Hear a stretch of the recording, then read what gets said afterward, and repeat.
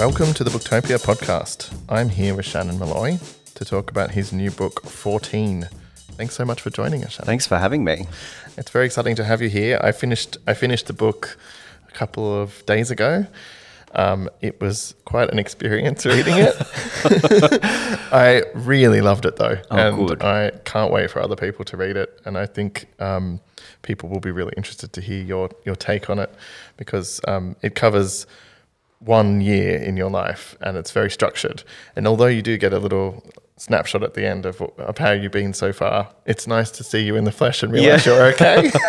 I'm okay. I survived that year. That's right. In the sort of marketing bump for the book, it's described as puberty blues meets wake in fright.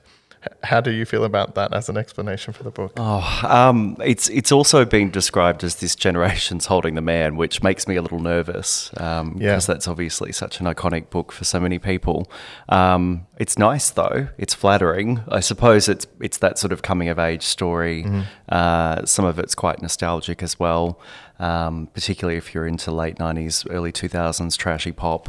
But yeah, I think it's a story about me finding myself in a pretty inhospitable world and the results of that, which were often pretty horrific. One of the things that grabbed me in the book as I was reading was at one point you're just talking about the concept of homophobia as being a fear of homosexuality, I guess. And you say that the word or the concept has always been insufficient to your experience of what it is describing, that the idea of it's just a matter of people that are afraid of you. And I remember feeling the same way, that people would say that, it's just that they're afraid. And that never seemed sufficient. And your description of it just seemed spot on, that no, it's not fear, it's rage. Yeah. And I wondered, and that rage permeates this book. So I wondered if you could talk a little bit about that experience and how you wove it into the book. And I think and revisiting this period has sort of solidified it. I didn't know what I really was. I knew I was different. But one thing that was always abundantly clear to me, even from an early age, was that people hated me or hated what I appeared to be or what they suspected I was. And that's a really unsettling thing to sit with when you're a young person, particularly when you're confused about yourself and what that means for the rest of your life. And it was, the book deals with everything from, emotional torment and taunting and bullying through to some pretty physical and awful experiences. But it was, it was in the glances of people in the street. It was in the offhanded remarks from teachers. It was in teachers seeing me being tormented and turning a blind eye. That's where it was present, not just in being bashed behind the school building by some bullies who were really overt in it. And so I knew what rage was before I knew what love was, I think, which is kind of sad. It's devastating. Sorry. It is devastating though. And I think one of the things that really struck me in the book is what you say. There are these moments of violence and violation that are just horrific. But in some ways what stayed with me is how much the adults in the book failed you. And there's a part of me that experiences that as a flashback to my own experience, but also for my son who's 4 years old and worried about how the world will treat him. Yeah. Those adults, you have teachers. I mean, the inciting incident of the whole book was caused, at least in part, by a teacher. Mm-hmm. And then you have the school counsellor and doctors and various other people. How you look back on that now, surely with your own rage, I imagine. Definitely. And I think if I can give you some hope for yourself and for anyone else listening, is that the world is much more accountable now than it was then. The internet was kind of in its infancy and we didn't really know how to use it. And it was a small town where things like that just sort of flew under the radar or were tolerated. And also we were less, I think and hope, we were less open-minded and knowledgeable about the broader world because we were sort of more insulated from it. And so hopefully things have changed. But no, I do. I reflect on a lot of the experiences, particularly the ones that teachers played a role in, these people that are sort of educated to educate and to nourish the next generation of people. They were complicit in a lot of this, and some of them even seemed a little bit sort of gleeful to be involved in it. And that is very unsettling. I hope that teachers these days are much different. I'm sure they are, and I hope that my experience wasn't universal amongst teachers, or their views weren't at least. But no, I am angry when I think about a lot of those experiences. But I am when I think of other experiences, like the debate that we had to have around marriage equality, or the really toxic debate about the Safe Schools program, which at its heart just wanted to keep kids safe and keep them alive. And so the things that were being said during that time upset me as an adult, but then I wondered what 14-year-old me would have felt hearing them and seeing those things. And that's part of why I wrote this book. And how 14-year-old you might have been saved by something like the Safe Schools program, and having access to something like that as you... Well, I won't spoil anything. Yes. But yeah, I think I do think that's quite interesting. I don't want to give readers the impression that this is just a devastatingly dark book, because it's actually not. There are some elements. We started off, there's definitely some dark moments in the book, and it's a dark topic. But the thing that struck me again and again is how often your lovely family, they do come across like absolutely wonderful people, and your friends, and how they sort of protected you and supported you in ways, even when you didn't know what you were, and you didn't know how you needed to be helped. How did you approach writing your family? It was really hard. It's when I wrote this book, most of what's in it was a total surprise to my mum, who's, I sound like such a mummy's boy when I say this, but my mum is my best friend, and this book is kind of an unofficial love letter to her, purely because of the unquestioned support that she provided me in that year. And so writing about her and writing her as a character was a really surreal experience. But I went back and looked at a lot of photos from the era and tried to remember little things like being in her hairdressing salon and this crazy coloured lino floor that she had, and these weird mirrors that were sort of cut to look like jesters' hats, and put myself back in her salon after school, making her endless cups of coffee, milk in before the water, she would always tell me, even though I'd made them since I was 6.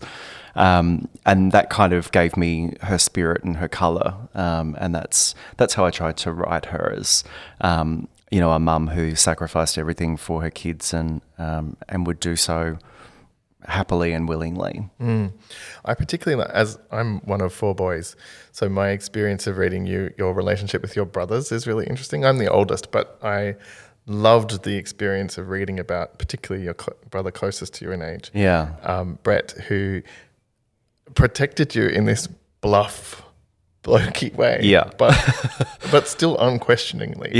And I don't know what my question really is, except for how wonderful is he? Yeah, absolutely. And they're still wonderful. They still treat me like I'm a child, and they're very protective. And, if I don't know, I think I was in my 20s and working casually while at uni, and, this chef in a kitchen that I worked in as a waiter was really mean, and my eldest brother, we had to stop him from getting in the car and driving 8 hours so he could have a word to this bloke about being nasty to me. So they're still super protective and super lovely, and we're very, very close, and my favourite times in the world, no matter what I'm doing and how wonderful my life is going home and being with my 3 siblings, my 2 brothers and my sister. They've always been my biggest cheerleaders, and very protective, but also very proud and yeah. And I think it is that light in the darkness that makes this book work as a complete story, because I think it would be unrelenting. And if you hadn't had that, and it really strongly comes through that people had your back. But so mixing these 2 sides together, the sort of the adults who failed you and the family that protected you. How did you approach the sort of legal component of this book?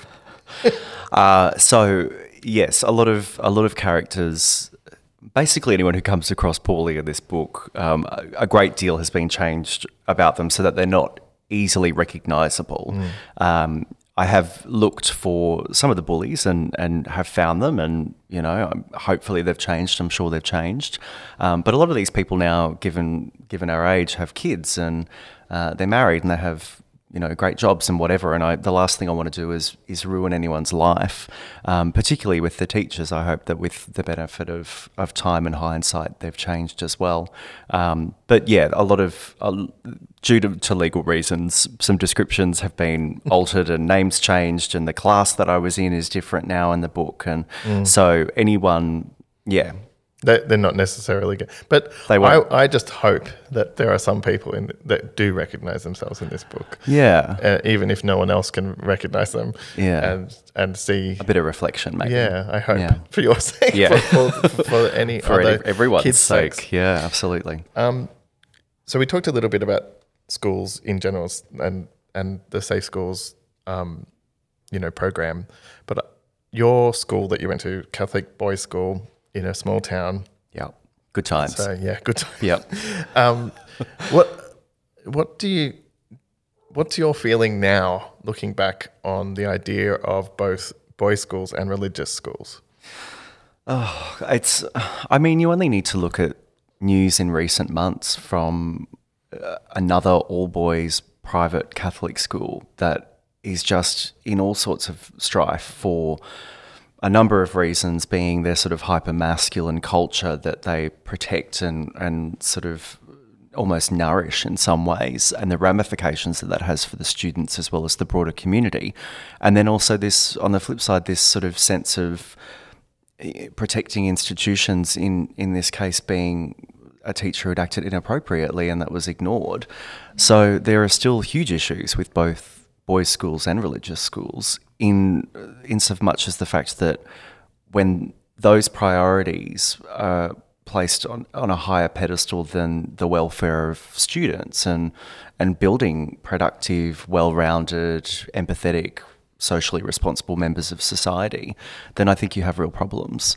I'm not against Catholic schools or religious schools or boys' schools per se, but you have a responsibility as educators to raise good members of the next generation. And I think in my case and in a number of cases, both recent and historic, that has failed. I agree. And it's really interesting how it's compounded by the fact that it is such a small town. Yeah. And the sort of trauma of small towns in general. And I feel like that is Yeppoon is almost a character in this book. Yes. But which I loved writing. Doesn't have legal defense. No, it doesn't. I feel really bad. I feel really... a couple of mates still live in Yeppoon and they say that it's changed. It's very cosmopolitan now and that things have improved. And I'm sure that's the case. And I haven't been back in about 10 years, so I couldn't say. But I just want to be really clear that this was my experience in time of Yeppoon. I'm sure it's a lovely place if anyone wants to visit. And they do have a McDonald's now. Unlike in the year that this book represents, when we were desperate for a McDonald's and it never ever came. It has come. Yes. KFC. There was a KFC. Yes. Yes.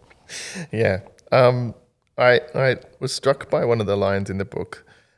You said, "I became there something to do," which I think is something I recall from my own experiences, and it just rang really true for me, this idea of particularly boys in small towns who have too much energy, too much anger, and just they're looking around for something, and what they find is other people. Yeah, an easy target or something that's different. Yeah.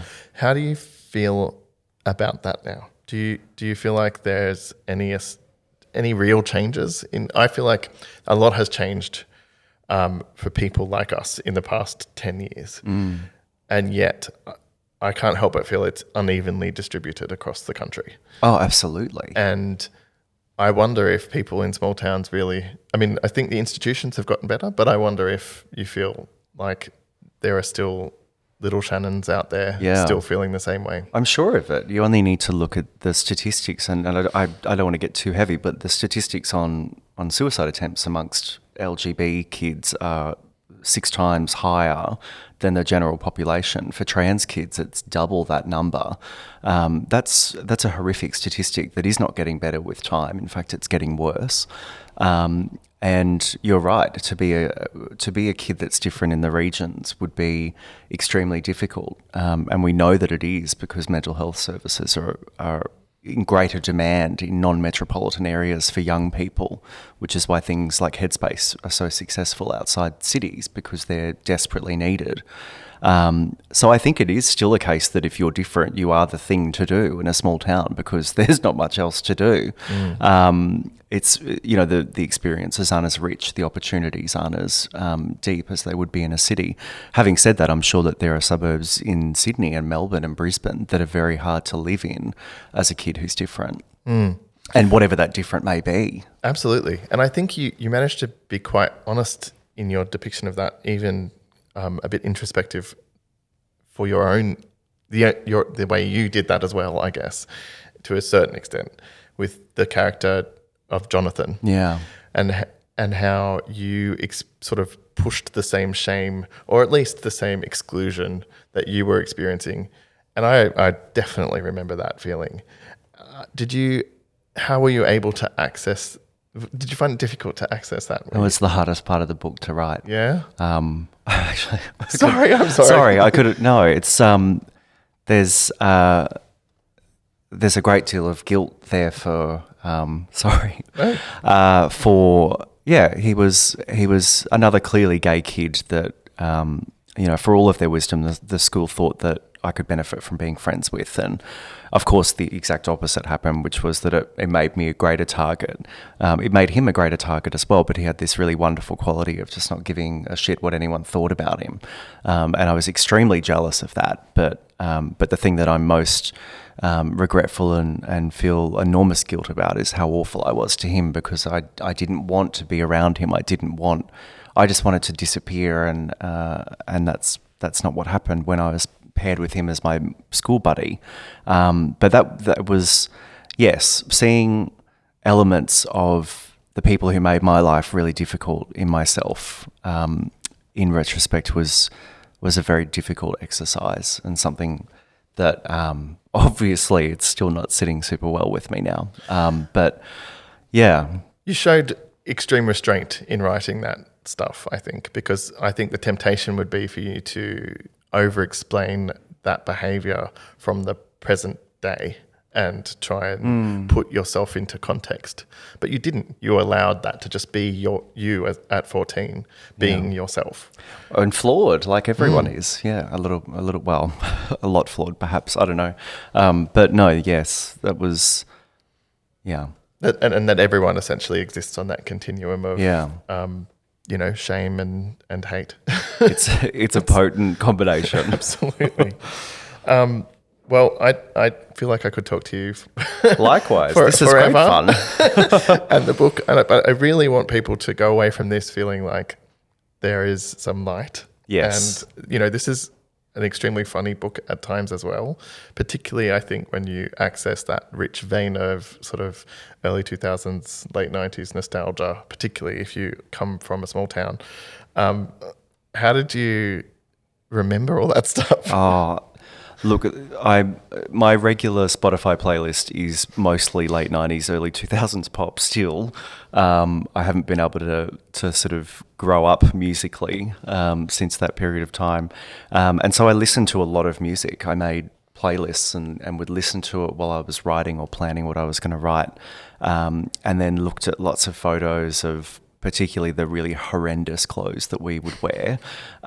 Just things that don't go together, like really baggy pants and really tight sort of tops and, terrible bleached hair. And it was just, not good.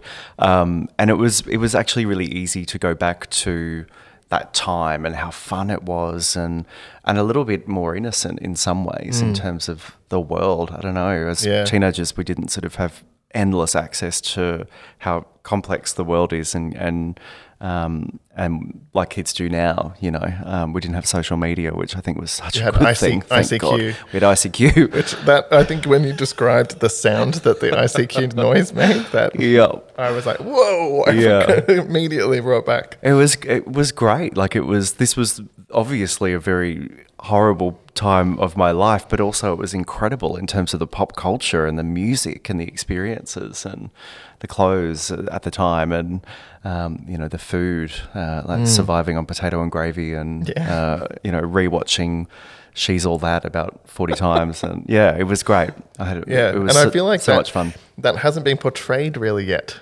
in popular culture. We're not at a point where we're getting nostalgic yet about that era. Yeah. So it was really wonderful to sort of access that part. Yeah. And it was there's so much material there. Yeah, right. Yeah. Excruciating material. Oh. But, if you listen to the lyrics of some of the songs, it's actually really unsettling. Like Pony. I had never fully listened to the actual lyrics of Pony. We used to play that at Blue Light Discos at 11 and 12. Like that's and parents just weren't adults just no were one was not listening. paying attention. No. Yeah. Very true. Well, as I said, I could keep talking about this book for ages, but we do have to wrap it up. Thank you so much for joining us. Thanks for having me. Thanks for coming in and signing a bunch of books for us. My pleasure. So you can get a copy of 14 at booktopia.com.au. Thanks so much, Shannon. Thanks again. Thanks for listening to the Booktopia podcast. Don't forget to subscribe to us on SoundCloud and iTunes. And if your eyeballs need a workout, check us out on YouTube at Booktopia TV. And don't forget, for all books featured on this episode and all episodes of the Booktopia podcast, head to Booktopia, Australia's local bookstore, at www.booktopia.com.au. Thanks for listening.